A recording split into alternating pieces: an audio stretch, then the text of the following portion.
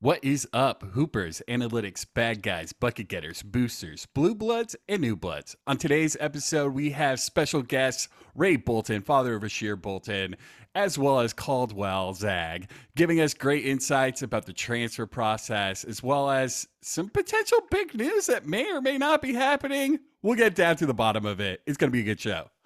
Hey, Hoop fans, how would you like to get a 125% sign-up bonus up to $2,500? Join BetUS with promo code NEWBLOODS. That's NEWBLOODS at betus.com, where the game begins. Let's go.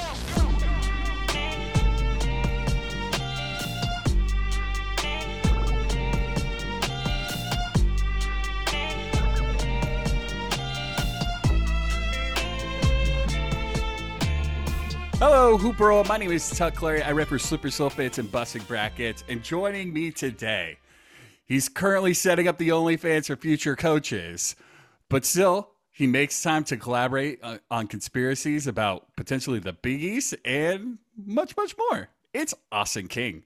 What up, boys? How's it going? When he's not dropping NIL bags with his law colleagues, he's petting his cat named after Kennedy Meeks. It's Kyle Sessions. Hey, what's up? And when his phone isn't ringing off the hook with fake sources, he's being subtweeted by Jeff Goodman, being called a very bad boy with bad rumors. It's Josh Linke. Yo!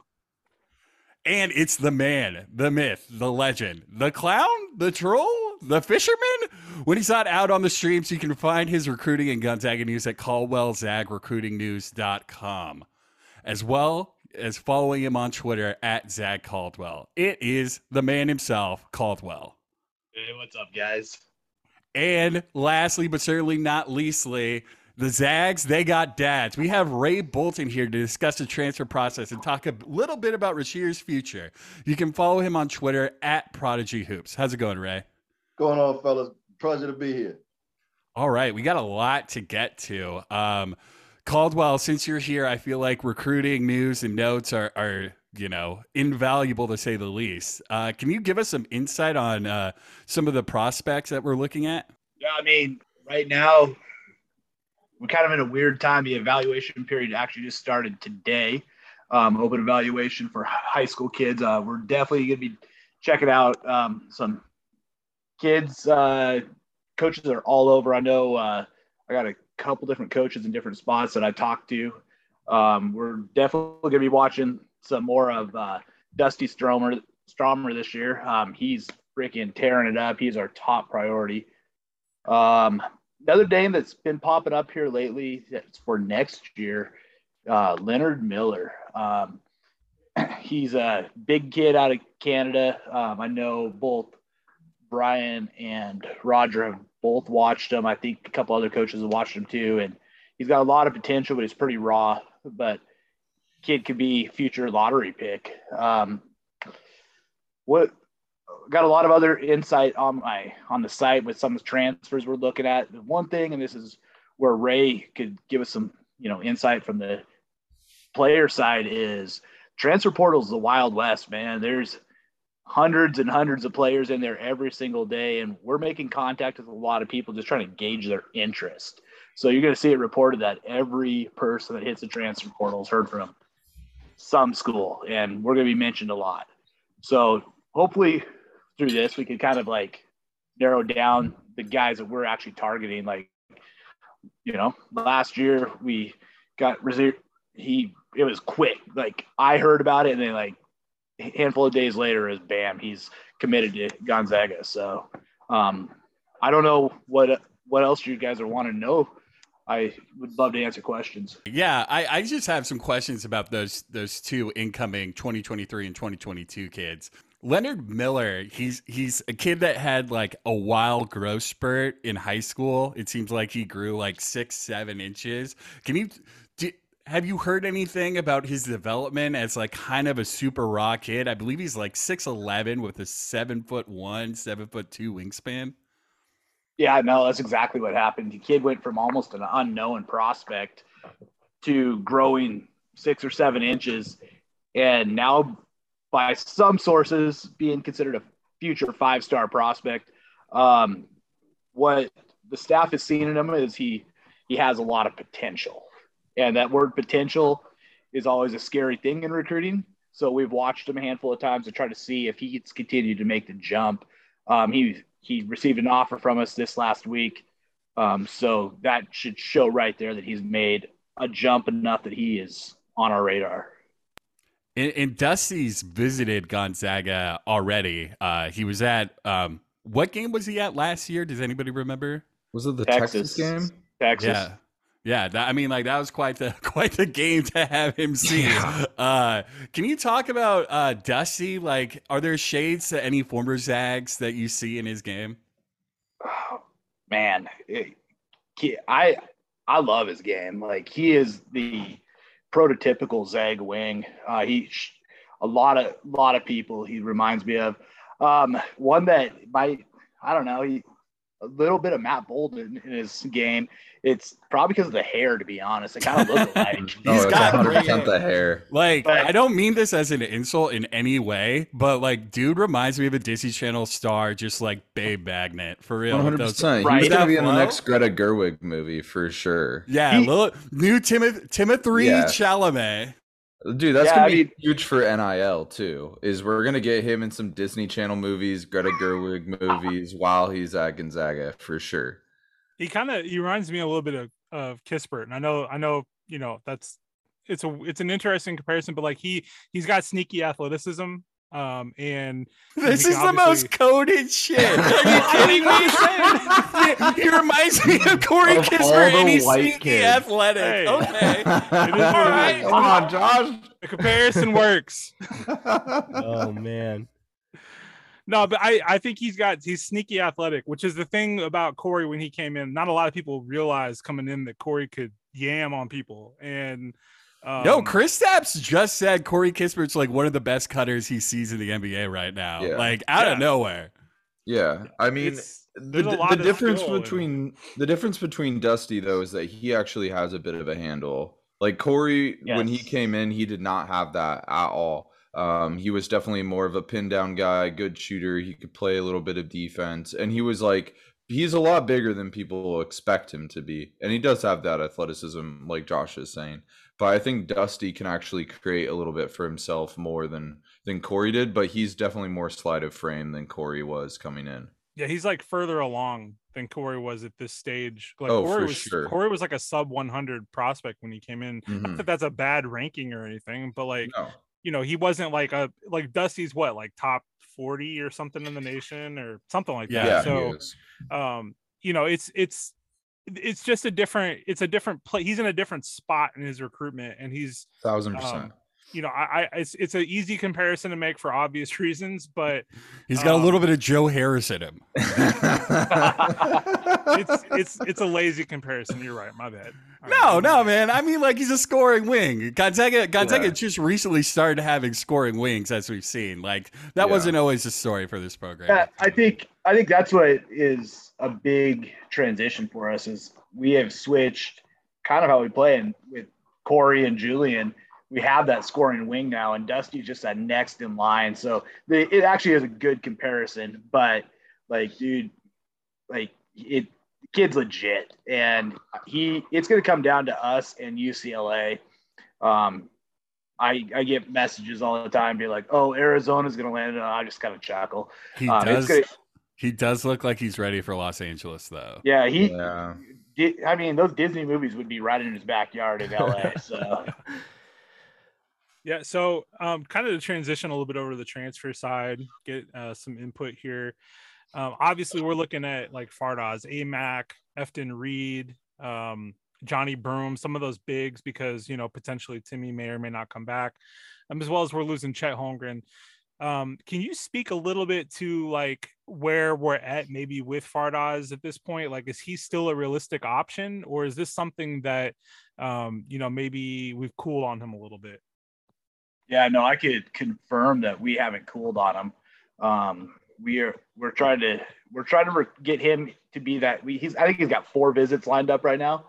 We're trying to get that 5th visit lined up with them, and I think we're in a good spot. I'm not going to say we're going to get the visit lined up because he's got I think 8 or 9 schools that are actively recruiting him from what I saw on the latest like list, but I do know we are working hard to get that last visit, and we got coaches talking to them left and right.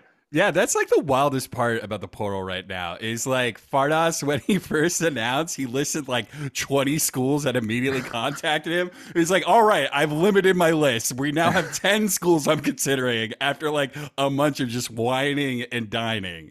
It's like those high school kids that apply to like 40 schools and then they put together the graphic and they're like, hey, I got $1 million worth in scholarships. It's like, yeah, because you applied to 50 schools. I also spent $5,000 to get on application fees. Yeah, exactly. But the graphic's sick. I have a question about Fardas, just because I know he's from Canada. We have a great Canada pipeline. BC's close by Spokane. They have the same media market. Do you think that any of that is going to entice him to want to play in Spokane or be close to home in any way? Or look at NIL Kyle. Great question. Can he get NIL though? He can get NIL in British Columbia, which is going to have Gonzaga in their media market. SWX is aired in BC and in he just hops the border real quick and Alberta. All of a sudden, so we've got that local market. There you go. So he can go to Kamloops and do a car dealership up there. Yeah, exactly. Anyway, that's my question. Is that something we can use to maybe sell him on it? I know he started down in Georgia, I think. So just curious. Seems like he's moving closer and closer to the border.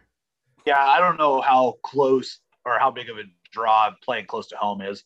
I don't know that part, but I do know that we still have very good connections with some of the Canadian guys up there, and that's where our initial connection with him came, is from Canada. It didn't.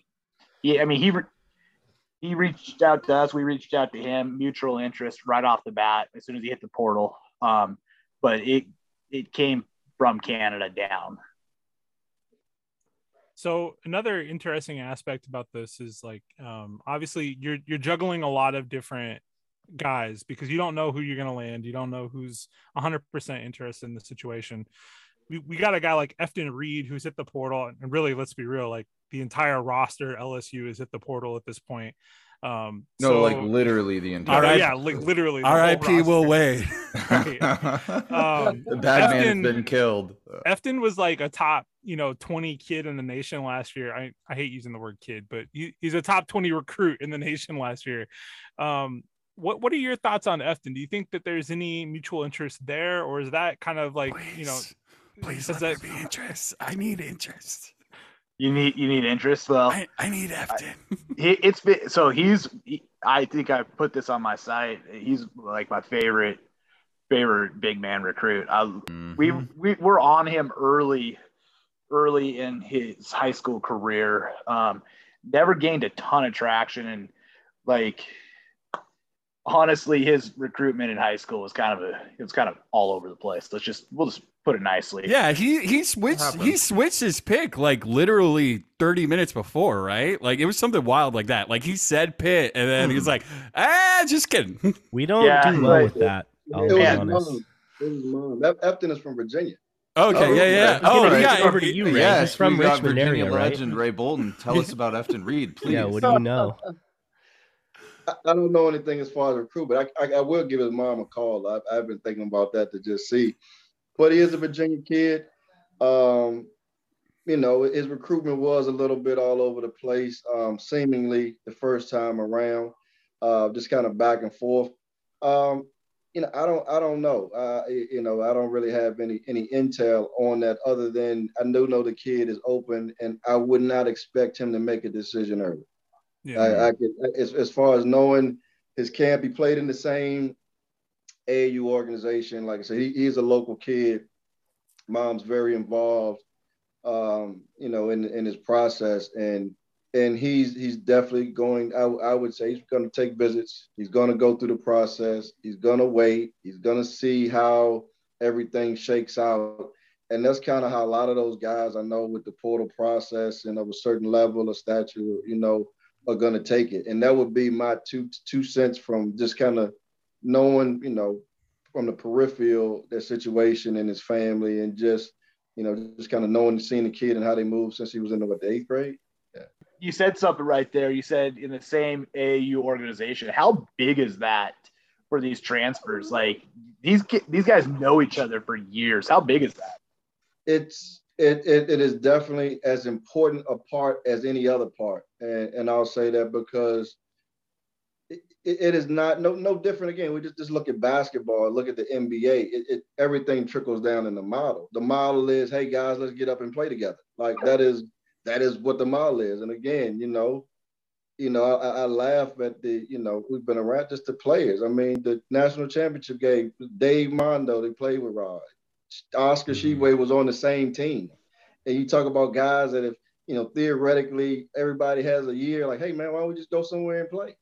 So I do think that's important. I do think, especially with guys that are early in their college careers, the AAU connection more often than not is a director, if not a direct influencer of the decision. So that comes into the play. And also, AAU coaches field calls.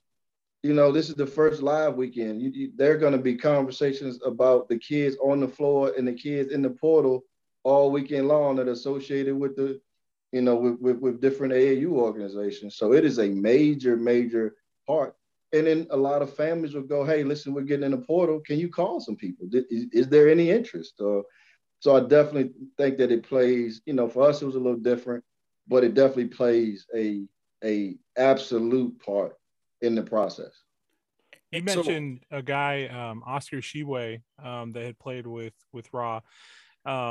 Obviously, there's a guy in the portal that could be looking at that Oscar Sheway situation in a lot of detail, and that's Johnny Broome from Morehead State. Probably, in my opinion, one of the best bigs in the entire country last year, and very, very overlooked for his level of talent. I wonder, like, if Sheway does decide to move on and go pro, if that's a lock to Kentucky. What do you think, Caldwell? Is that something that to keep an eye on, or do you think we still have a potential shot there? Yeah, no, I think that Kentucky, there's something there. Like, the one thing that I did find interesting is one of Calipari's former assistants is his coach this year. Would Calipari take a guy from his former assistant? I mean, I think that's just something to think about. I don't know the answer to that. That's just me talking out loud. But I definitely know we've reached out. We have interest. He is going to be another guy. Reed, him, I think are going to be two of the later ones to commit. What you're going to see is a bunch of these guys go through the NBA process, and that's going to slow things down. And until a couple of these bigs like Oscar and Drew and some of those guys make a decision, some of these transfers are going to sit and wait, because do I come to Gonzaga and sit the bench, or because that could happen. You come to Gonzaga and Drew comes back and you play exactly the same position as Drew. You're not going to play over Drew, but right. So these guys are going to take their time, and I think we're in a good spot. Few and Co, they know what the team needs, and they know how players play together. So that's what they're going to be looking for, is guys that can play with Drew, and guys that could take a spot if he does end up going. Yeah, I think that's the biggest question for picking a big man in the transfer portal is you have to find someone that can play on their own. Let's say Drew does leave, that could, have a starting role and have, maybe over 20% of the possessions and be a centerpiece of the offense. Or someone that can slide in next to Drew if Drew decides to come back after testing the waters. We don't know what's going to happen. But that's going to be important as well. That's partially why I love Efton Reed as someone that's probably going to be, 2 years at Gonzaga if he does transfer. But he has absolutely extremely high NBA potential. And this is kind of what I want to talk about with Ray is what have you seen in Efton's growth in his game that could potentially fit Gonzaga, and what would Gonzaga fans expect from a player like him? I think Efton fills that rim protector role to a T. I think that he is a auxiliary big, kind of like you say. He's a big that can play alongside. I don't know if he's offensively the focal point, but the way that Gonzaga plays, that's not necessarily necessary. He'll rebound. He moves better. But with any type of potential lineup, and I won't even play with any of that. Yeah. Oh, you don't want to go out on a limb yet? Wait, you don't want to say your son Andrew's coming back? Because we'd love to hear that. I'm not going anywhere near that. But I think Efton just really fits. I think Gonzaga would give him a chance to grow into the player that he needs to be. It was the SEC is a little different. Big time. It's not really a big conference. I don't know if he's a Big Ten kid. That would be the other conference that it's also a fraudulent conference. Yeah, so. It's fake. Yeah. Soft. Hey, you got no arguments for me there. I think Efton would fit great, man. He's a great piece because he fits. He doesn't need the ball. He can go get the ball. He's a growing player, and like you said, he has an incredibly high ceiling. Oh, I was just gonna say, in two things, like, I can't think of like a better replacement in terms of what Chet's duties were this year than Efton Reed, because 1,000%. we can talk about the game plan and all the schematics of this Gonzaga team in 2021, 2022. Chet Holmgren in that role was a Ferrari as your A to B car, and you don't need someone with that just mass of talent to play that role with that limited amount of usage rate. And Efton is sure as hell capable of being even more than what that role was. So I think that'd be a perfect fit. And I expect him to become a better shooter. Like if you watch him, his form is not bad. Like early on in the season, he was taking more shots from three. That LSU offense, as our friend Kyle Sessions knows, was absolutely atrocious. And so there was not. It's not like he was getting good looks. It's not like the offense was creating stuff for Efton. That's why you don't see his offensive production be extremely high. But he has all the talent in the world to be a guy that maybe he's not putting up Chet level numbers because that's totally unfair. But he could be a very good replacement for Chet Holmgren. One thing you mentioned when we were talking a few weeks ago was the vertical spacing that Efton provides. And that's a point I would like you to touch on a little bit more detail for the audience, because I feel like that's something that not a lot of people understand just watching the game. Like what would he be able to do, even if Drew Timme comes back, that would actually help open up the floor more than what we maybe are used to? Spit verticality, King.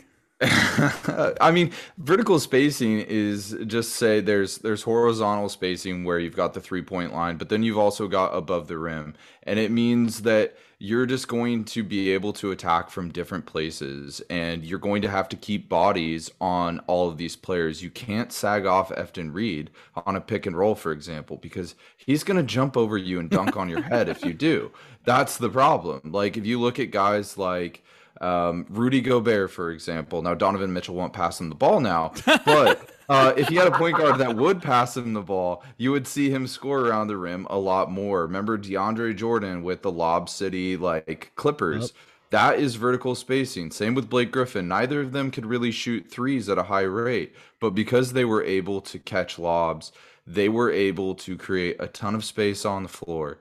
And that is what made that offense so difficult to stop. And so having a player like Efton would just be absolutely massive for spacing, even if he isn't a great 3-point shooter. Yeah, I said as soon as he entered the portal that he was like the biggest diamond in the rough, because if you look at his stat sheet, 6.3 points, 4.3 rebounds, it doesn't jump out at you, but also he had an incredibly limited role. I mean, his usage rate, I believe, was 17.8, and he only played 48.7% of the minutes. Like, there's a lot of just there's only so much you can do when you're playing the same role as Tari Eason, and Tari Eason's, a future top 10 pick. Like, I think that dude's going to have a huge sophomore season.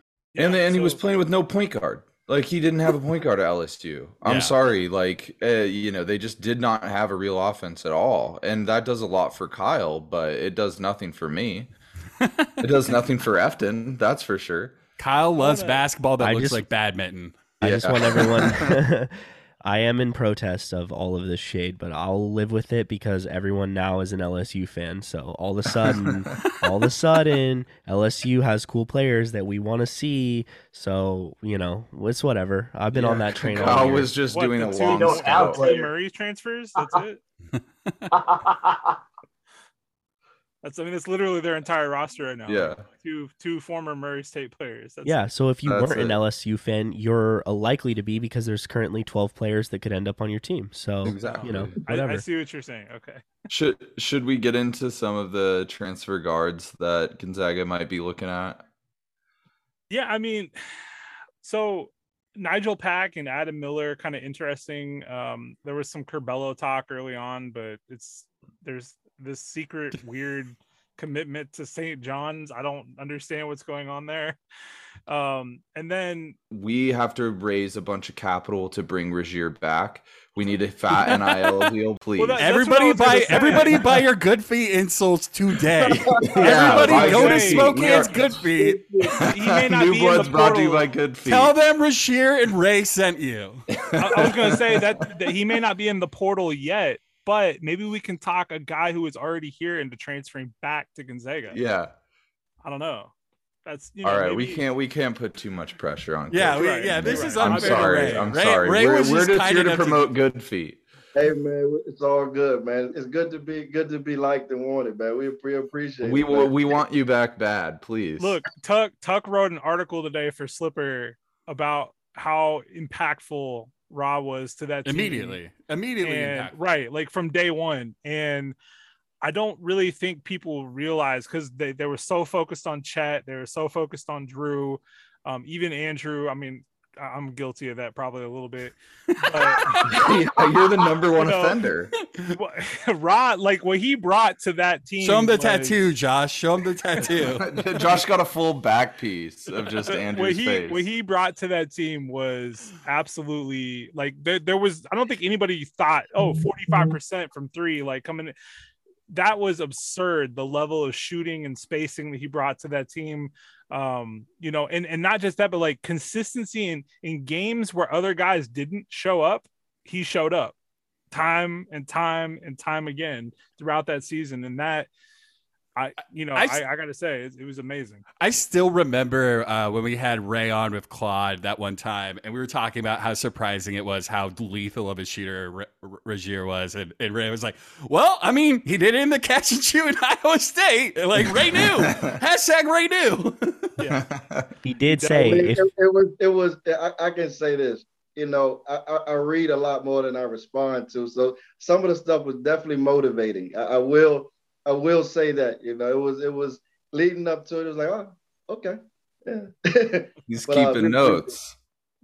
Always. That's what dads are here for, man. You got all those things for me, man. Like, hey, man. Yeah. Hey, Ray. As going through the transfer portal last year, what was your biggest draw to Gonzaga? Like, it's funny. I'll start with what Rod's older brother kept saying. One of two. They were one of two teams left at the end last year. It was one of two. What is the decision? That was obviously the first piece. But again, just understanding basketball and the fit. I always knew or understand if given the right situation and circumstances, I know what my son is and I know what he can do. And, I'm a little biased per se, but just when discussing and going through it and understanding fit. And one thing I will just say about the portal that you've all touched on is it's a slow process that most of the things are smoke and mirrors. When our conversations with Gonzaga were longer than people would know, and so a lot of this stuff is really calculated. A lot of the stuff is conversations, because at a certain level it's honestly like, well, we can't make a decision until we know what your roster is going to look like. And and everybody kind of moves in that way. Just so for us, it was just understanding the fit. They talked about it. The basketball made sense. They were 100% honest, so we knew what it was going to be, when we had the conversations and what the role was going to be, and knew he could live up to it. And hell, with number one team in the country, it was pretty it was pretty easy at that point. I mean, like, what's Gonzaga's identity if not get out in transition, get as many possessions as possible, and score high quality looks? And who led the team in fast break points? Rasheer Bolton. Who led the team in 3-point shooting? Rasheer Bolton. My man shot 47.5% in transition. It doesn't get better than that. And I appreciate that article, man, because I pride myself on keeping up with most numbers and stats, but I was at 47.5 in transition. I was like, that's not bad, kid. Yeah. Hey, that can earn you some money. Proud dad moment right there. I mean, Rasheer finished top 50 in 4 categories in the entire country between 3-point percentage, total shooting, effective field goal shooting, and offensive rating. And there was just those games where everybody as a Zag fan was concerned because we'd be down by a few points, and there were just like, he would get to the bucket and outrun everybody, out hustle everybody. So, and that's the thing that Mark Few is all about. You know, that's the reason why we've had guys like Drew and all those guys that come in, and Watson. Like, we value that because we see them come in and hustle, and like they do their role, they play their part in the bigger puzzle, and it all comes together in the end. So I love that we're talking transfer, because we're going to see that next puzzle and what pieces are going to fit in those different slots and where those guys are going to fall next year. So it's going to be, we went from last episode or the episode after the loss, we were all just like so devastated. Now it's just like all looking up again. It's all looking up again.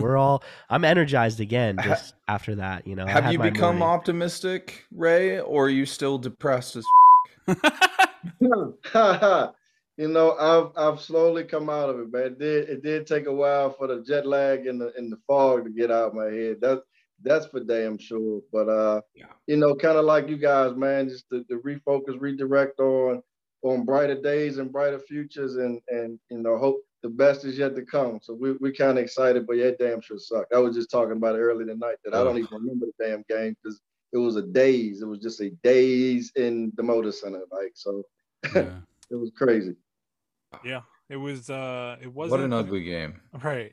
It was what it was. At this point, like we moved on. It's it happens, and we? Yeah, I'm fine. I'm totally fine. I'm totally moved on. Yeah, I'm not constantly thinking about the ugliest brand of basketball I've ever seen somehow won. I'm not mad about that. I'm not mad about some flop charges. Some pin fouls that I don't know what verticality means when defending the post anymore. I'm over all of that. Yeah, absolutely. Totally. I'm not gonna let a bunch of piggy fans get in my mentions and take me down. Okay, bro, it's okay. They have like 20 kids coming in this year. Yeah, talk about not being honest with players and being like, yeah, you're totally gonna play, as you've got just 15 kids on your roster telling them all they're gonna play 20 minutes a game. Good luck with that. Getting 2 6'7" getting 2 6'7" plus McDonald's All-Americans, and then immediately getting 4 6'9" guys in the transfer portal. That's cool. That's great. Cool. That's not gonna work. Sorry. Right? If you're Jordan Walsh, why are you going to Arkansas anymore? Like, your playing time just went down the tube, even though you're a 5-star kid. Who's the kid in Nevada that played for Musselman that just rode the pine? That was Jordan Brown. Yeah. I'm not going to try to go too negative on Muss, because I do think he's a good motivator. He's a good coach. He knows how to game plan. Yeah, but that's because he's snorting Diet Coke on the sideline. Of course he's hyped, bro. My man chews gum aggressive. But all I'm going to say is simply that fan base, they have some very, very wild expectations heading into this year for good reason, for some good reasons. Oh yeah, they have the roster, that's for sure. But I just don't know about that level of experience on that roster as a whole. And as you play with the portal, you could die by the portal. Like, if you fill up your team with lots and lots of transfers, it's not always going to work. Ask Texas, ask Oregon. Right. Like, where were they at this year? Exactly. They just put a whole bunch of talent on a roster and said, figure it out. And nobody ever figured it out. It took too long. And like, there's something karmic, and like, I don't believe in the mumbo jumbo, but there's something about saying, I aggressively want my 2 best players to go pro, or like or just like negging them on their way out. Like they're like, okay, Jalen Williams, you think you can go pro? Your jump shot's broken, so you'll be back. Like it's like, what are you doing to saying that to your own guy? Like, what is that, dude? As a Zag fan, like there is nothing better than watching our guys win at the next level. Like, and it doesn't matter where they I want win, every team photo, every little meetup, like between the Grizzly and Wizards, like all that stuff. That's half the fun of being a fan of a top 15 school. And it's not even just about where, like, is the goal of the NBA for sure, but there are plenty of other places that the guys can win. And look at what Kevin's done overseas. Look at what Nigel's done. Kyle Wilcher. Gino back to back, baby. Yeah, back to back MVPs. Is there a dude who's living it up more than Kyle Wilcher right now? Like, dude is always on boats in Greece. He just had a child. Beautiful wife, beautiful kid. Like, come on. Like, he's living the life. Bro, it is so wild. Like, on that Drew Timme announcement, there's people, the casual troll just being like, okay, enjoy China. And it's like, bro, where are you right now? What are you up to? Like, all right, bro. You need a Yakima, bro. Calm down. Bro. How many lottery pick? How many picks in the draft did you get picked at? Like, were you a lottery? Did you go in the first round? I don't know. I'm just tired of like 45-year-old armchair quarterbacks on Twitter. Imagine saying that like making 6 figures playing basketball is an L. Like, imagine that like bravado. Like, it's like, bro, what are you doing other than 2K? Yeah. So one other question I did have for you, Ray, was about kind of like this, how as a player and a parent coming from that kind of like perspective, how do you assess a fit coming through the portal, like you said, with all the smoke and mirrors, with teams telling you this, teams telling you that, and then having to worry about like doing visits via Zoom, doing, like just talking over the phone. Like it's hard. I imagine it'd be incredibly hard to kind of make that decision with limited information. It really was. It was a challenge for us, just having basketball relationships, just being, it not being our first time and just knowing a little more. You just got to really be careful. You got to ask, you got to have courageous conversations, as I like to say. Like, you got to ask the coach directly, listen, is this guy coming? Or who are you recruiting? Or, I looked at how you've played certain guys over the past few years. Like, what's different about our situation? But you really have to, in my opinion, take the control.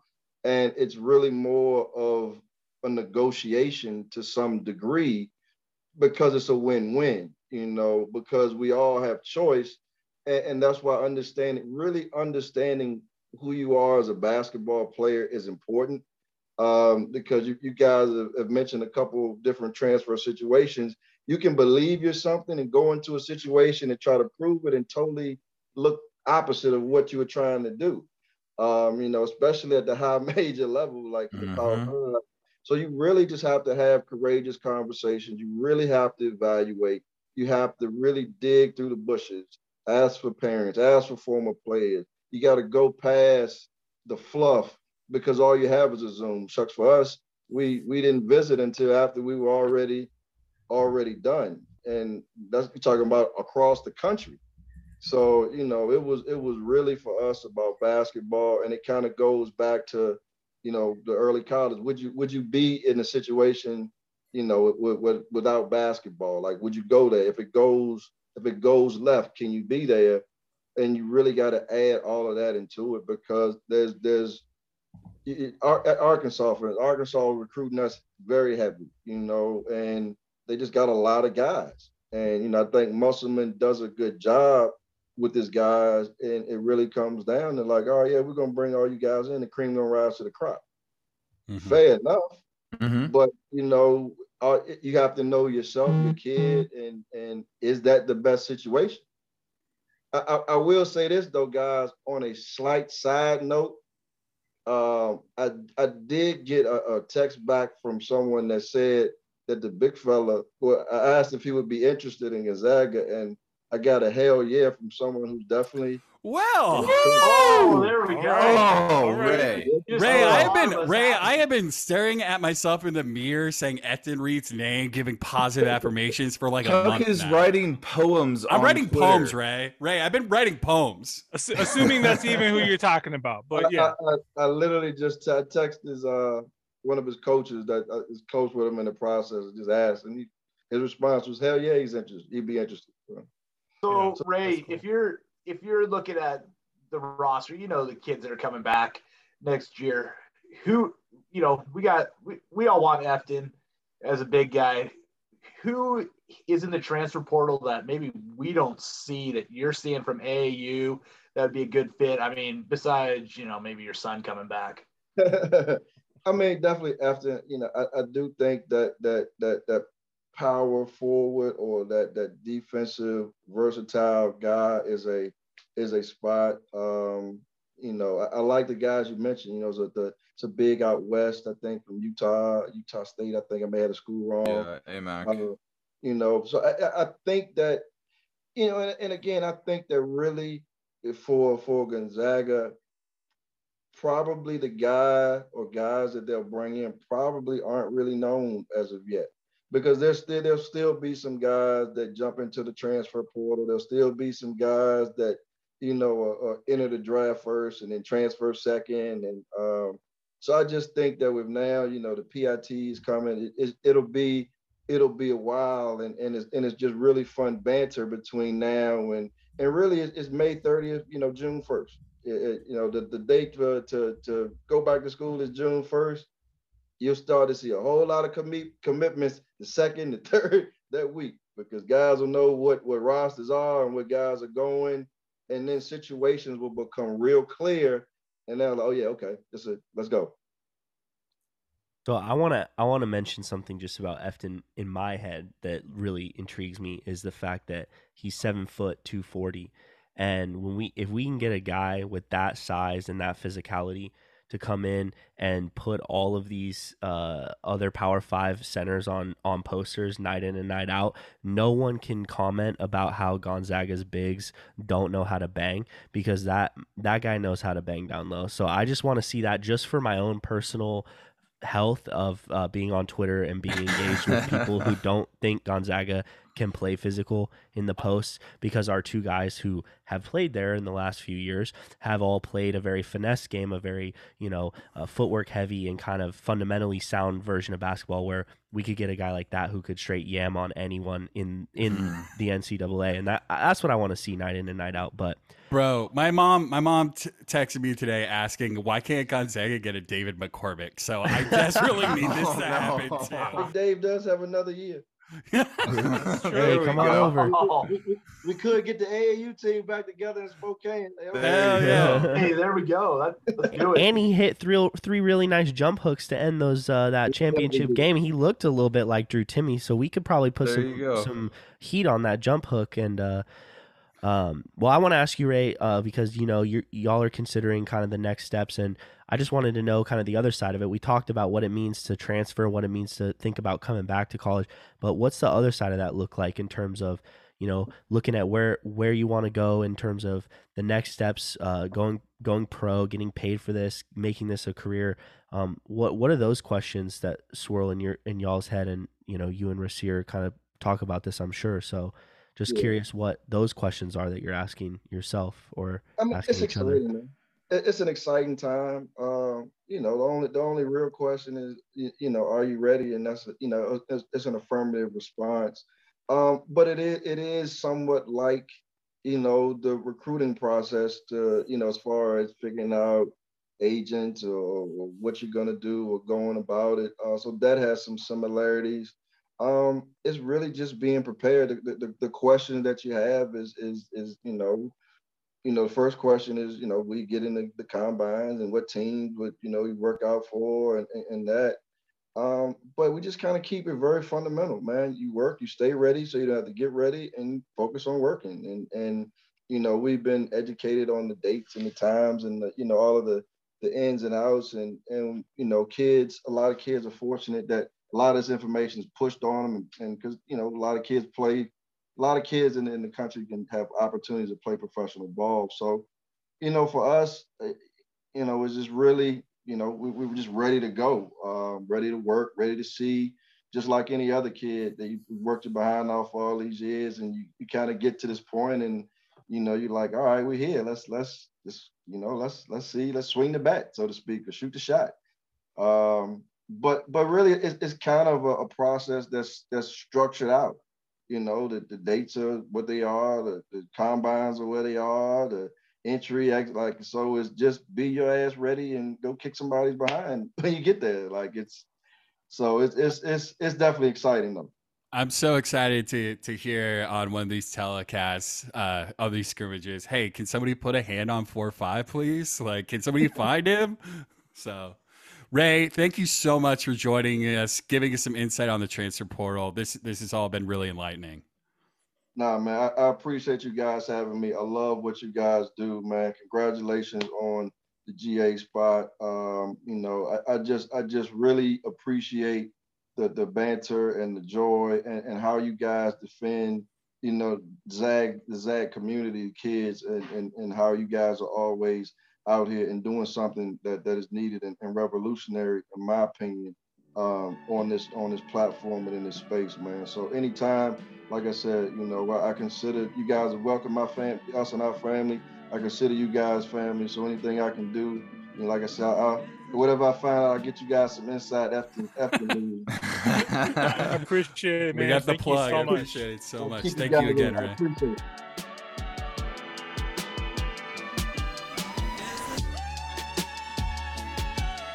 All right, thanks again to Ray Bolton for joining us, giving us insight on what the transfer process is like for a parent and a little bit of more intel on a potential recruit. Fellas, there's something else that has caused quite a stir on Twitter that some people on this podcast are partially, if not entirely, responsible for. Josh, you want to talk about it? So, yeah, I mean, the 7,000-pound elephant in the room. I think everybody wants to know what's going on with Gonzaga and the Big East. So let me just set the table a little bit.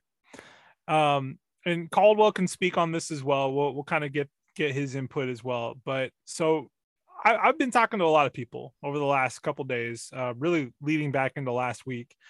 And there are several sources in the WCC and the Big East that have indicated that the Big East is actively courting Gonzaga.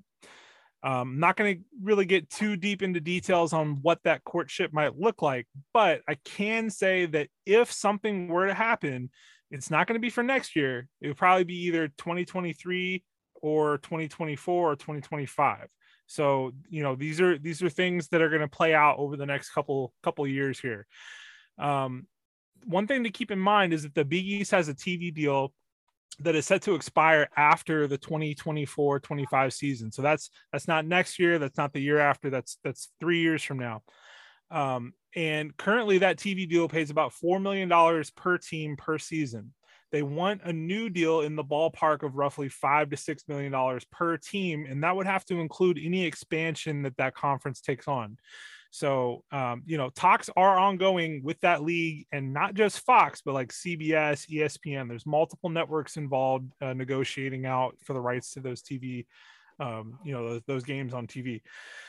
And, as far as where are we at? Well, I think that the Western Big East schools are very supportive of the idea of adding Gonzaga as it balances out the power of the league. Those teams, they're newer to the conference as a whole, and I think that they feel that the Eastern teams kind of run things at the moment. Teams like Villanova, Providence, Georgetown, and those teams are the ones that kind of had have had concerns regarding maybe what scheduling will look like, traveling if Gonzaga were to join the league.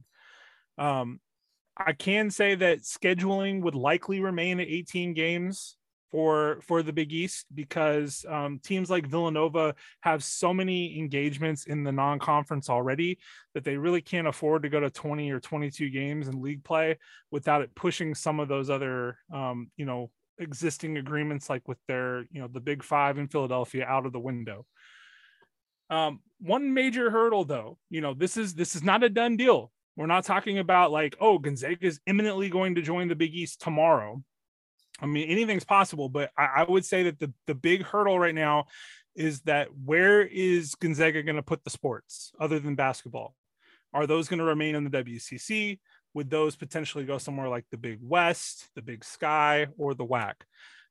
That's all something that's in play, and it's really dependent upon what does Gloria Nevarez and the rest of the WCC presidents think as far as letting basketball leave and whether those sports could stick around.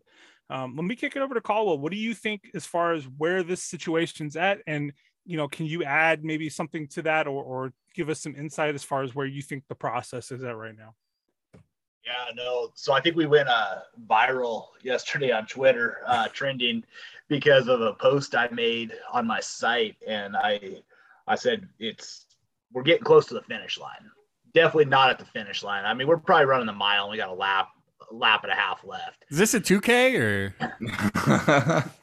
Dude, you guys four and a half laps.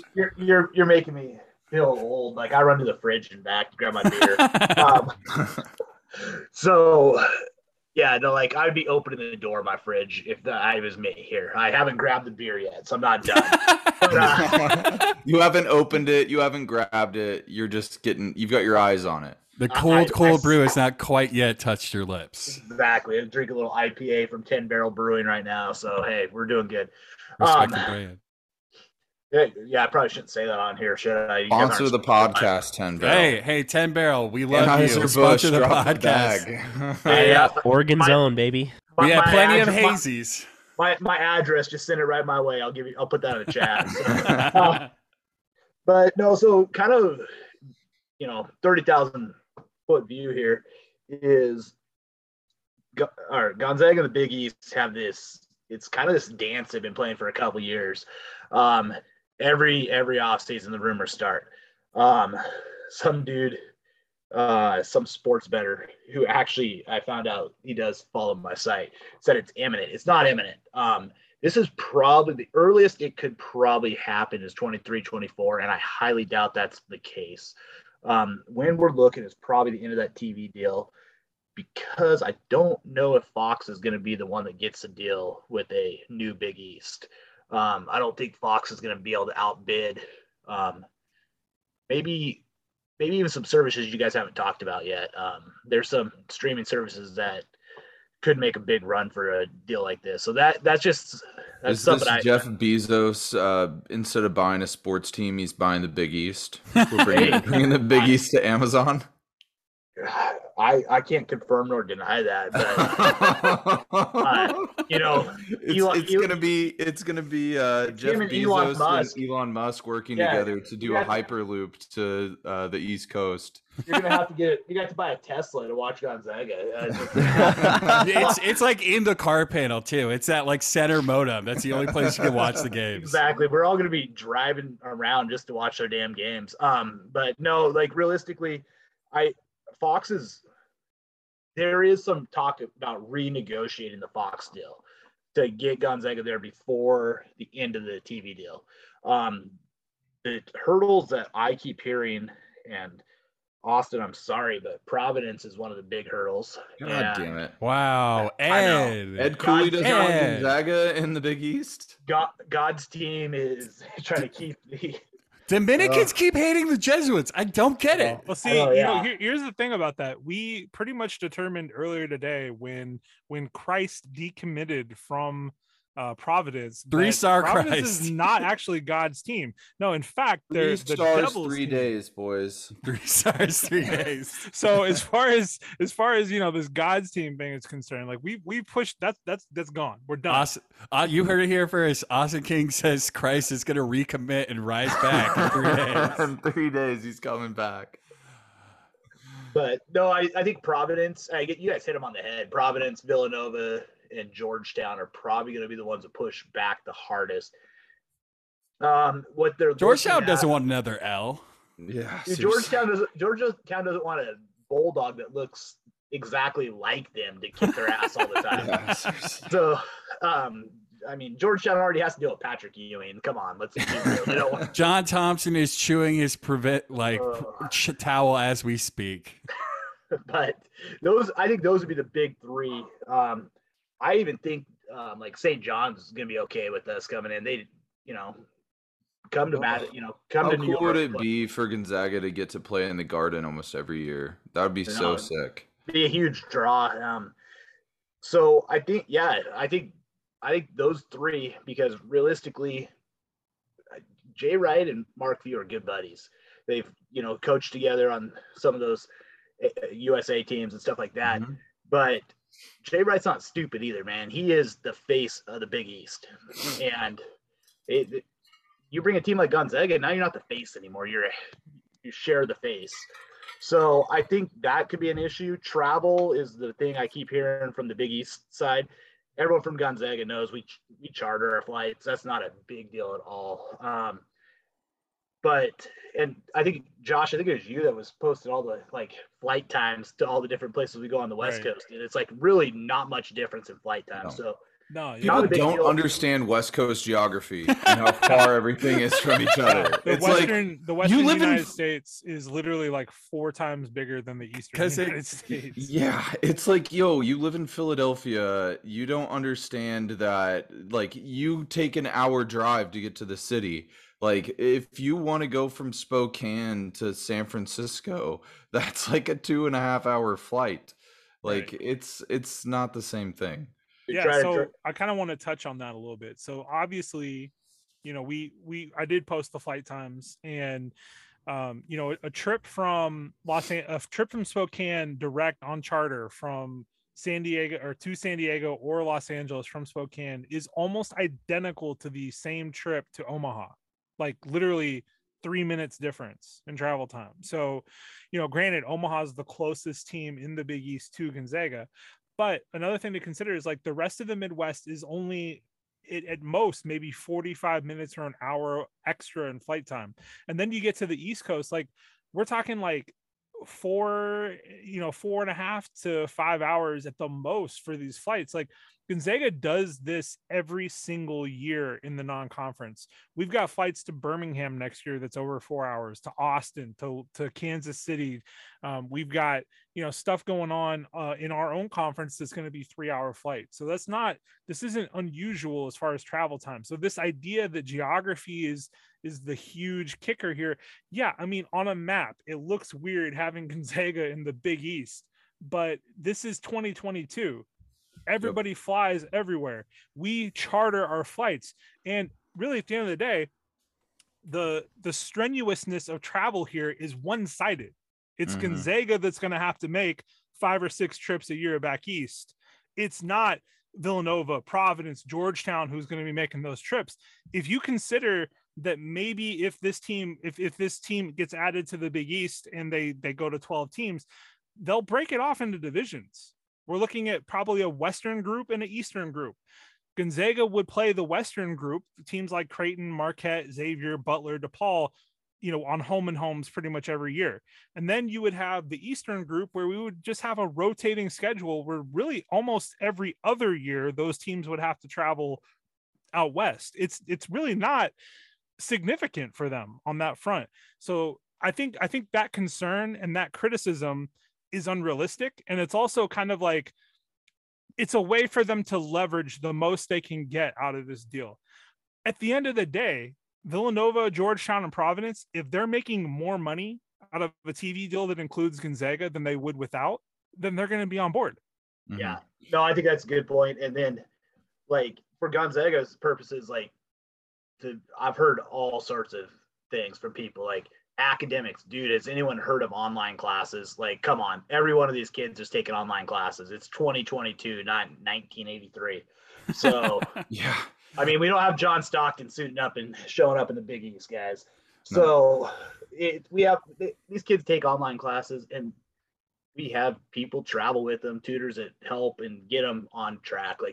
That is nothing. Other thing is we have to go back east, and they do split it up into divisions. Maybe we play Providence on a Monday night. I think Big East, are they Monday, Wednesday, Fridays, whatever. Wednesday, Friday. So you go Wednesday, Friday, and then a Sunday game. You play three games all on one road trip. You're gone for 7 days, and you come back home.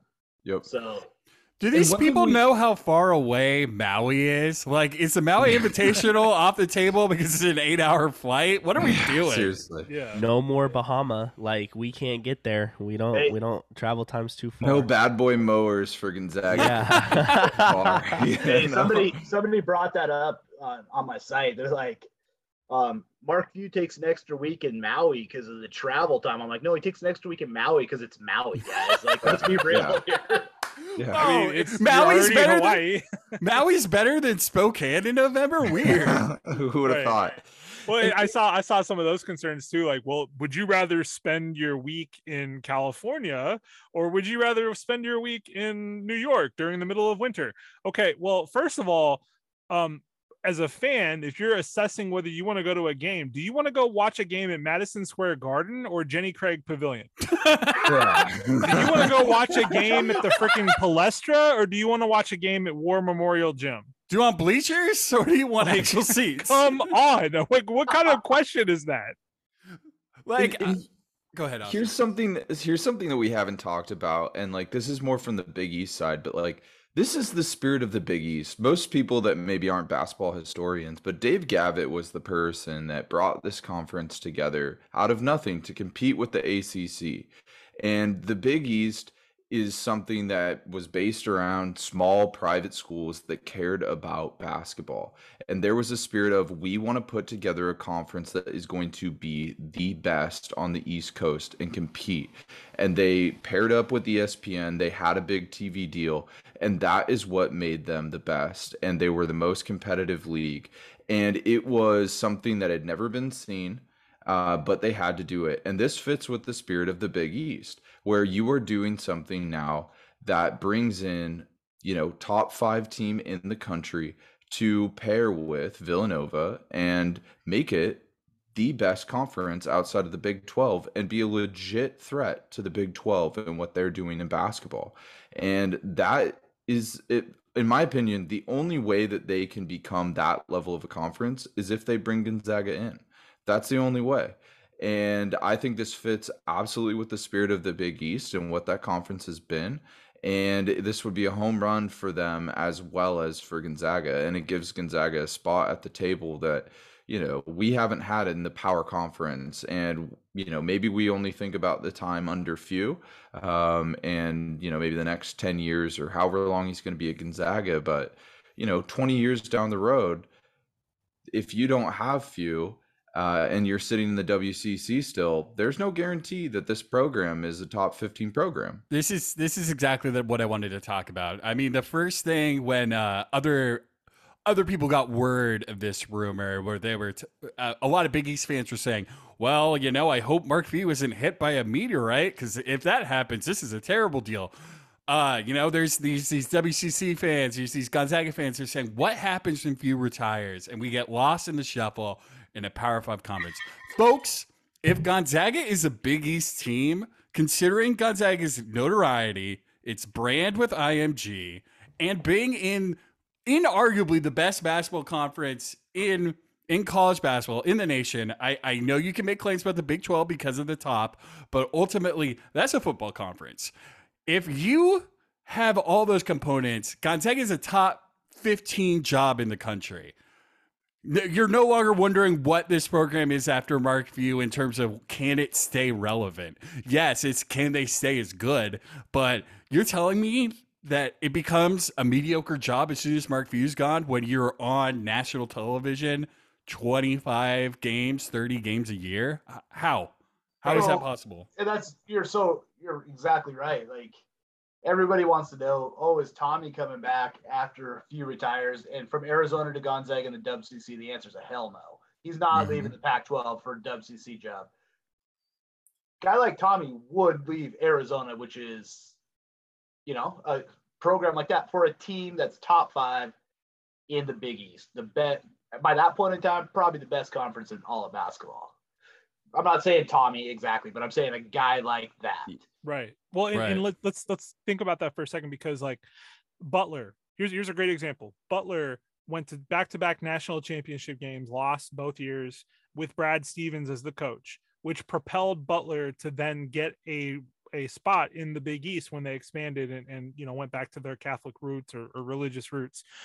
And Butler lost Brad Stevens, and then they kind of went into mediocrity over the last decade.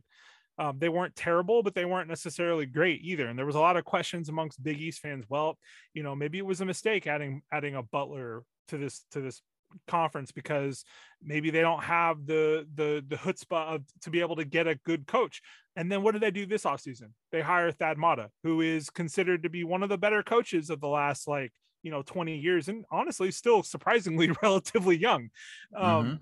So this Butler is a great example of what could happen post Mark Few at Gonzaga. Maybe there's a 5-year period or 6-year period where things aren't necessarily great, but because you're in the Big East, because you're in one of the best conferences in America, all of a sudden great coaches want to go work for you.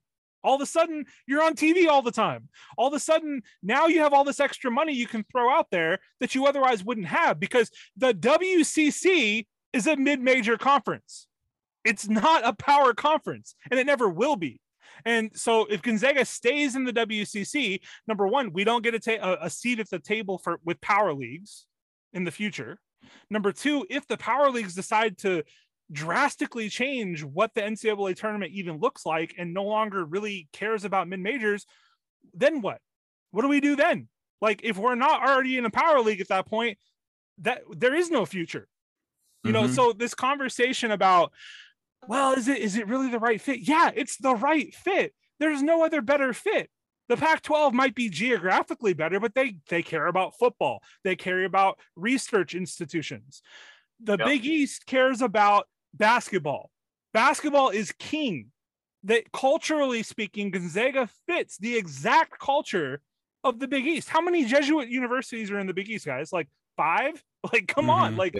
I mean, and going back to even Butler, I mean, if Butler is in the Missouri Valley Conference still, does Thad Matta take that job? Yes, he is ties to the university, but that's a wild step down for my guy. My guy could pick no way. Hey, he interviewed for multiple SEC jobs over the last 2 or 3 years, and ultimately every single job wasn't better than the job he was waiting for, which was Butler, because it's in the Big East. Well, look at Sean Miller, man. He got the raw end of the deal at Arizona, but he could have gone to Pitt. He's at freaking Xavier, who finished 7th in the Big East this year. Right. Over his school, Pitt. Yes, exactly. He chose to go to Xavier, and honestly, it's a damn good job. And they're mid-pack at best. Mm-hmm. Yeah, I mean, ultimately, end of the day, the reason why we've been in the WCC for so long is geography, but it's also because of cultural fit.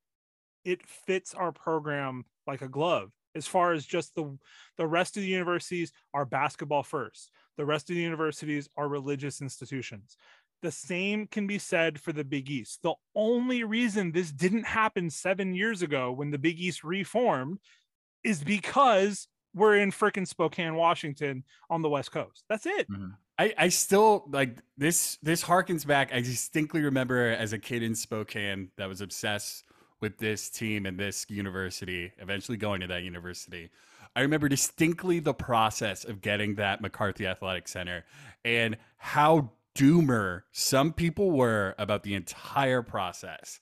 That's the reason it's only 6,800 seats, is because everybody's like, well, what happens if this ride ends? What happens if we don't go any higher? And now, I think that arena could have been a little bit bigger. I mean, this is the same doomer energy. Are these people that are saying that we're going to get lost in the shuffle in the Big East, that we're going to become a small fish in a big pond? Are they also dooming that we're going back to the Martin Center when Few retires? What are we doing? Well, and at the end of the day, let's talk about Coach Few for a moment and his legacy at Gonzaga. The man took a program. Well, he inherited a program that was on the rise, but was a mid-major with little to no cachet in the general, PRs, the general public. He took this program and consistently continued the process of recruiting better and better talent and winning more and more games. He's gotten the program to 2 national title games in the last 5 years. He's been to 7 straight Sweet 16s. He's signed top recruits in the nation like Jalen Suggs and Chet Holmgren. This is the next check mark on his legacy, because now he can say, I took Gonzaga, a team, a little tiny Jesuit university in the middle of the inland Northwest, and I brought them all the way to the mountaintop, to the Big East, the greatest basketball league in the world. This is a school that when he became an assistant coach was thinking about ending it all, ending sports. And you're telling me that guy can get this program to the best basketball conference in America? You're telling me that a guy who had to figure out gas for vans on recruiting trips is going to be like, no, I don't think we're ready for this. This would be the biggest feather in his cap outside of a national championship, getting his team to be first overall in the country.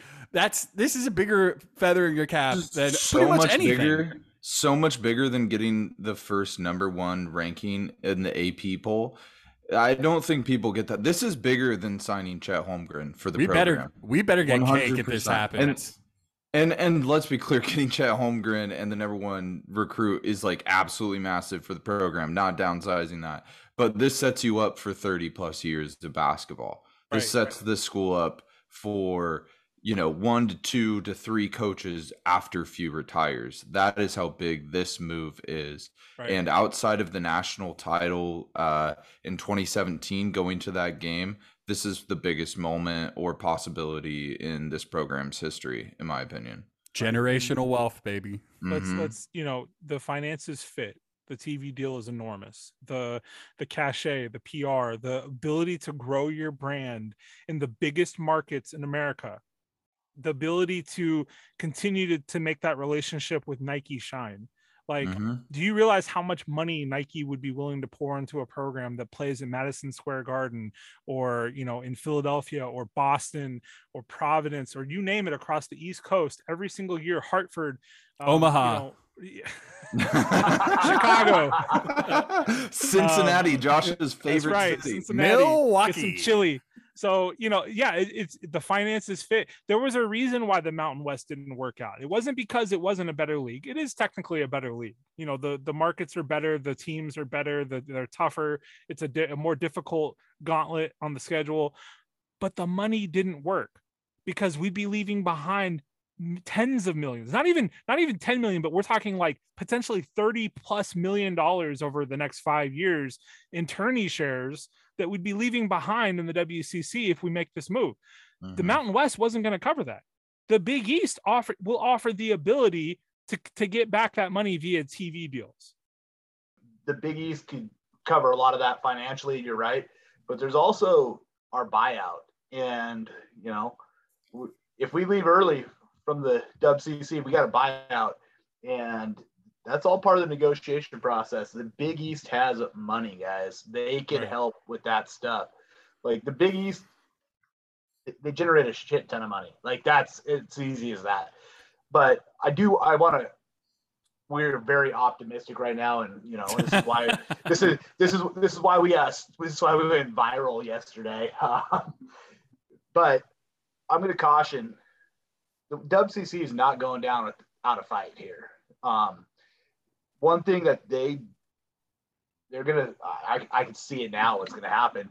We're going to be like, oh, you keep all our Olympic sports. They're going to put the middle finger up as fast as they can. And then it's trying to find another home for those Olympic sports that make no money. Like, we could talk about how financially beneficial this is for the basketball program. But when you run an entire university, is it the right fit? And I'm going to caution that. And I'm one of the more optimistic people there is. This is more than just basketball. And there's a reason that I hinted at something going down today that didn't include the athletic basketball program. And I'm not going to talk more about that. You tease. Well, yeah, you could. I did tease. You could sign up to my site and check it out. But everybody throw Caldwell their bag, bro. Everybody. After today, man, nothing's getting leaked anymore. So yeah, I mean, and that's what, like I said before, this is probably the biggest hurdle, because you have to question, like, what is the fit for the rest of the sports? Gonzaga baseball is a really great program, a developing, growing national program. Yeah. And while it may not necessarily make the money that basketball does, there's a certain level of prominence that brings. And I sit and think about it, and to me, like, a league like the Big West would be really interesting in the event that something with the WCC can't be worked out. I'm not saying that's even in the works. I have no idea about who they've talked to, other leagues, anything like that yet, if that's even happened. But the Big West has like Cal State Fulton, which has won like 4 national championships. They have Long Beach State, which has a storied baseball history. UC Irvine. It's a all very good baseball program. Absolutely. It's a very different league baseball wise, and volleyball, by the way, than the rest of the country. Like, it's an actual, like, a borderline major conference for those sports. So and could you do like a handshake deal, like, hey, we'll throw you some very generous buy games for the men's basketball team for you to come up to Spokane? I would not be surprised at all if there was some sort of scheduling agreement for the non-conference worked into a deal like that.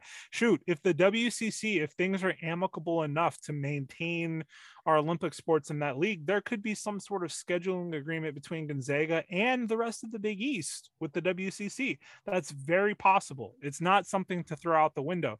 So, again, like Caldwell said, don't necessarily think this is a done deal. It's not. There's a lot of moving parts, and let's be real, the more rumors and uproar that's out there in the community won't actually help the negotiation.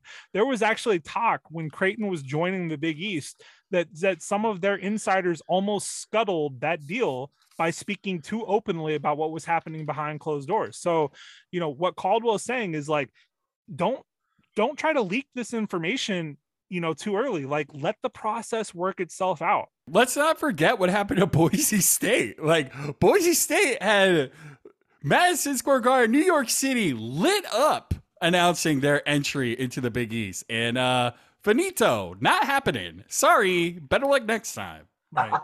Hey, Boise State, just so kind of put another little rumor out that Boise State just announced a huge, like, renovation deal. They're going to athletic complex. Boise State's going Big 12. So if they leave the Mountain West, and I live down here. So if they leave the Mountain West, like, there is no real reason for us to join a quote unquote super conference with the Mountain West and the WCC, because they're one of the programs that consistently is a top 5-6 program. But San Diego State tells us all the time how good they are. What seed were they this year? Yeah. I know what day they lost in the tournament. I know that. I don't know the seed.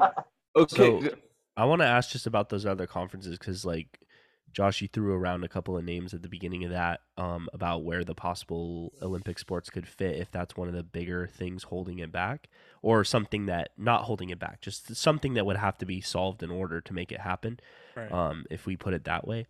You said the Big Sky. I think the Big Sky would be a good spot just because of the, like, competitiveness of that conference, the locations, the schools, the sizes. The only thing I'm curious about is to my knowledge, the Big Sky is all public state universities. I don't know if that plays anything into them or not. And I'm just curious about that because, Eastern Washington being right there, and being so close, what pull they might have to be able to say, we'd love to see some Gonzaga sports come around. Yeah. But the Big Sky is also a football conference, like University of Montana, Eastern. That'd be a step down for the baseball program, man. I agree, but I'm just curious, like, in terms of the is Big that Sky, the best spot or the best Big case Sky scenario? Could be a fit. And also another thing to keep in mind is Gonzaga used to be part of the Big Sky before they were in the WCC. So there is a relationship there in the past. Granted, that was like 50 years ago at this point, so a long time. But It's possible. I still personally think the best fit would be to stay in the WCC for all the other sports and to work out some sort of scheduling agreement for basketball on some level. But if that can't work, I hope and personally pray that the Big East would work, or excuse me, the Big West would work for the rest of the sports, because again, baseball is king there, and Gonzaga baseball would thrive in that league. I also think that they bring a lot of value to that league on that front, as far as helping the other teams build a resume for the College World Series and so on and so forth.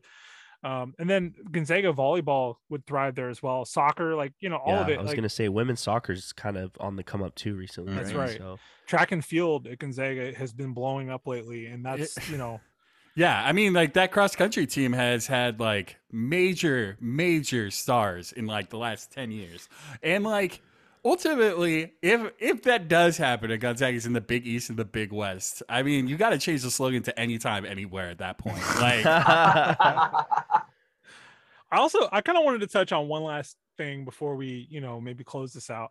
And that is this idea that certain national accounts have enough cachet to be able to shoot down the fact that rumors are good or bad, or label them whatever they want. Look, at the end of the day, there are certain rumors that came out last year, Tommy Lloyd, that same account shot down immediately, as in that's not happening. There's no possible way. And this person is an alum of that university. Shall not be named. I remember somebody on this podcast being one of the first people that informed us all. Yeah, that might be happening. Caldwell, I know he talked about it on his site. I had people telling me. I posted a tweet about it 3 weeks before it happened. We kind of knew what was going on there, and national people had no idea. Part of what happened in Arizona is alum like that certain account you're talking about threw a bitch fit that they'd already hired Tommy Lloyd. The job was already Tommy's. Yeah. And so then they went through this fake search for a coach for 3 weeks, dragging it on. This call happened from the search firm before they'd even fired Sean Miller to right. Tommy and be like, hey, are you interested? It happened in January. And then some alum and, former basketball players, but in particular, one guy that likes to take a lot of credit for shit that isn't his on Twitter. And then, but then they threw a fit, and they all of a sudden the athletics department's like, well, we got to do something about this. We got to these are our boosters. They give us a lot of money. We got to make them happy. But dude, these national guys, half the time they get their sources from local sources. Yeah. And then they claim it's their own. I love today, the St. Mary's dude, he was trolling that one account big time. Hey, Randy told me personally, what are you going to do about it? Right. And you know what? I know that dude, and he does talk to Randy Bennett multiple times a week. So I know him too. I just didn't want to throw out his name. No, I'm not going to say his name either, because I loved it because he plays for the Spurs, I believe. Correct. So, and then another point on that too is as far as Tommy's relationship with Arizona, there is a booster that people inside Gonzaga know, who was literally a booster right for Gonzaga and Arizona, who handpicked Tommy Lloyd months before the season had even ended, and was working in his corner the entire time to make sure that happened. So this idea, these rumors are not true. Come on. The people who know what's going on inside the program know that's BS. I've talked to other boosters at Gonzaga. I've talked to other people who are inside, who know what they're talking about, who confirmed exactly what you said on your website, Caldwell. So period. It's BS, and I hate it when I hear people say, well, that's not true. Come on. It's true. You're not allowed to report it. That's why it's not true. They're not letting you report it. What good does anything come of mega self-proclaimed best reporter there is reporting this right now? It's going to take some time to come out. Right. What people don't understand, when I put stuff out there, my ass is on the line, because I don't report enough stuff. I report only Gonzaga stuff. Right. I don't report stuff, and then I can mess up 40 times. Man, the last 2 months, there's a certain 18-year-old that made me look like an idiot. And I have supporters that I get emails all the time like, do you even know what you're doing anymore? No, I don't. I just make it up. I shake my magic 8-ball, guys. Like, let's be real. That's all I do. And I make it up, but I'm right. How often? Like, it's like... Yeah, and it's absurd that people would hold you accountable for what an 18-year-old is deciding. Like, an 18-year-old is going to choose what they're going to do. And no matter what they tell other people and what you hear back is irrelevant, because they're going to still make their decision end of day. And let's be real, like, that's fine. He's allowed to do that. Exactly. And that's the crazy thing about recruiting too. But guy like, national guys, like, I'll just throw out, like Dick Vitale, man, because I'll use him because he doesn't do this shit. But if he puts something out there, like, it's because ESPN told him, hey, drop this. Right. Like, this is going to happen. Mm-hmm. Like, you're not going to be wrong. That's why, these recruiting places, rivals, they all get their picks right. They're 100% of the time right because, they send Tip in the little, hey, this is who we're going to pick. Everybody, now let's pick that he's going to go to Arkansas instead of Gonzaga. Like, they don't get it right because they know anything. They get it right because the final answer has come to their doorstep. Yeah, I sent a tweet about that around the same time when this certain individual was committing. And okay, we don't have to say certain individual like he committed a crime. Well, I'm not trying to talk down about him because it's not his fault. And like he made a choice. And he made a choice, and best of luck to him. Okay, I hope he crushes it. He looks like a very talented prospect. For that. And I'm just saying, like, as Arkansas far as doesn't have enough scholarships for him, maybe he comes knocking on our door again. I wonder who we're talking about now. But no, I what I was saying was basically like these national recruiting analysts, these guys who everybody looks to tell them what's happening. They all said that he was coming to Gonzaga, and then literally the morning of flipped their pick to Arkansas. How is that a crystal ball? How are you giving us any sort of insight into the situation at all if you don't know what's happening until the morning of, because he literally flipped his decision overnight? And like, that's what happened. And folks, this is exactly why, if you follow at Tuck Clary, Twitter handle Scoop Clary, Realignment Truther, Diamond hand emoji, you'll understand that I have the scoops and I will give you the information as soon as I have it. Drop the portal login. The scoops are there. I have a portal password, and things are about to get crazy. And end of day, this is not a competition. This isn't like us versus anybody else. What this is simply that someone claimed that the things that other people have heard were wrong. And end of day, you can't tell me what I'm hearing is wrong when I hear this from other people for other things and they were right. So, I'm not going to, the people who we talk to, they don't lie. They tell us what they hear. They tell us what's going on in their situation. And, will this actually happen or not? That remains to be seen, because there's still stuff to be done. There's still work to be done on the back end of this. And, just be patient. Like, things may work out in our favor on this, and we might end up potentially moving conferences to the Big East. Maybe not. It's all about the negotiation, the process at this point. I tweeted this when a very accomplished Clemson graduate and basketball analyst called these bad rumors. They're not bad rumors, folks. They're very well-intentioned rumors. Understand, there's nothing nefarious, bad, or improper about these. Please let us go. Please, Big East. Please. Please, God. Please take us. All right. Well, yeah. So the last thing that I wanted to talk about as far as the impact of the Big East while we've got Caldwell here is recruiting. Obviously we've done a good job over the last 5 years growing the kind of recruits that Gonzaga can go after. But I'm curious what you think this impact will be as far as maybe, getting into homes of kids on the East Coast and opening up, the whole East Coast to us, particularly the Northeast when it comes to recruits. What kind of impact do you see this having? So, like, the one thing about the Big East being, if they do a West Division versus the East Division, it does put us in the homes of kids in Chicago where we do really well right now. Mm-hmm. But it's more exposure also. And I think that demographic we do very well with. Roger, Gentry, those guys, they know that area really well. We recruit well there. But I think it's in New York City, the greater New York City area, that would be the biggest draw for us on the recruiting side. We don't get kids from there. Like, doesn't happen. So we go there, play in Madison Square. We freaking blow teams out on the East Coast by 20, 30 points because, we play in a nobody conference. That's what the narrative will be. But we go there and we show our brand of basketball. It's different than Big East basketball, a little bit, not entirely, but we're going to get in homes of these kids that want to get up and down the court and they want to get out and run. That don't.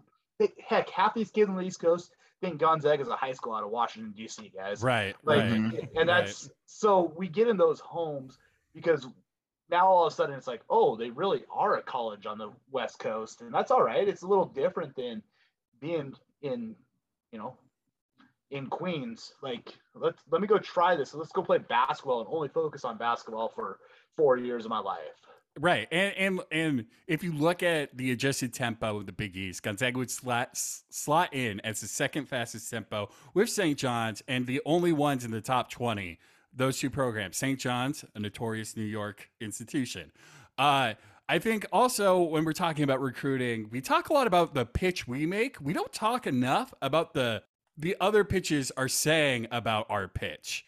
Yes. I mean, this is notorious. Like Bobby Bowden in football, we often talked about or heard about how other schools would bring up his health as a reason not to go to Florida State. You don't think? I mean, listen to what Eric Musselman said in the press conference as soon as that game was over. He said Gonzaga was not ready for us because they don't play anyone like us. They played guys like us in November, but nobody in the last 3 months of the season. If you don't think that is being said even more intensely in recruiting trips when coaches know that Gonzaga is also on this kid, you're fooling yourself. Mm-hmm. No, it's said all the time. I mean, it is probably the biggest thing we have to overcome, and we've made headway. Like, you go down to Southern California to recruit a kid, like that's all the Pac-12 tells the kids is like Gonzaga plays nobody. They play University of San Diego. We didn't know they had a basketball team. And so that's what gets told to these kids repeatedly. Like, we'll put you on the best West Coast stage you can be on.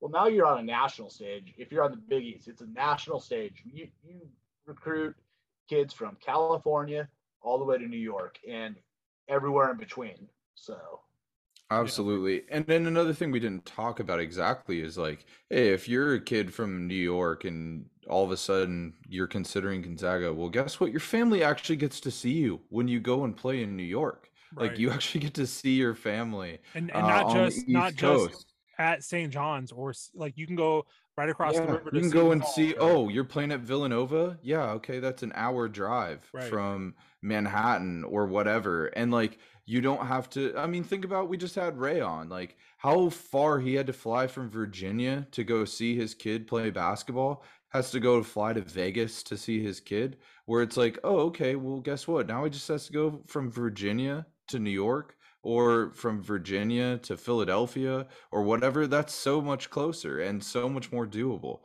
It's like it opens everything up. And I don't know, like, I'm speculating here. This is just me talking, not anything I've heard.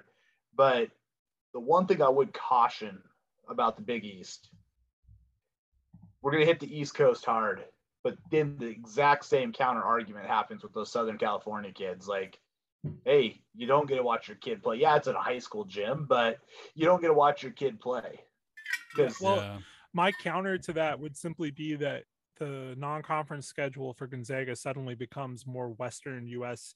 oriented, because all of that travel we're doing back east during conference play, we don't have to schedule Texas or Alabama or Michigan State every year. Like now we can play California schools during the non-conference. I think you have to. I think that's perfect. Even going to a level of what did we see this year, the non-conference that we all thought, wow, this works really well actually, and this should become an institution.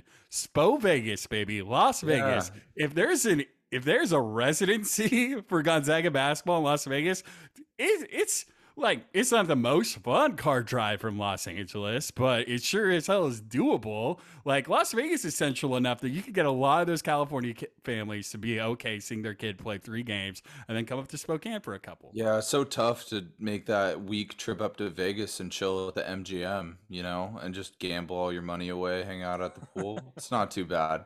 Sonic. NIL.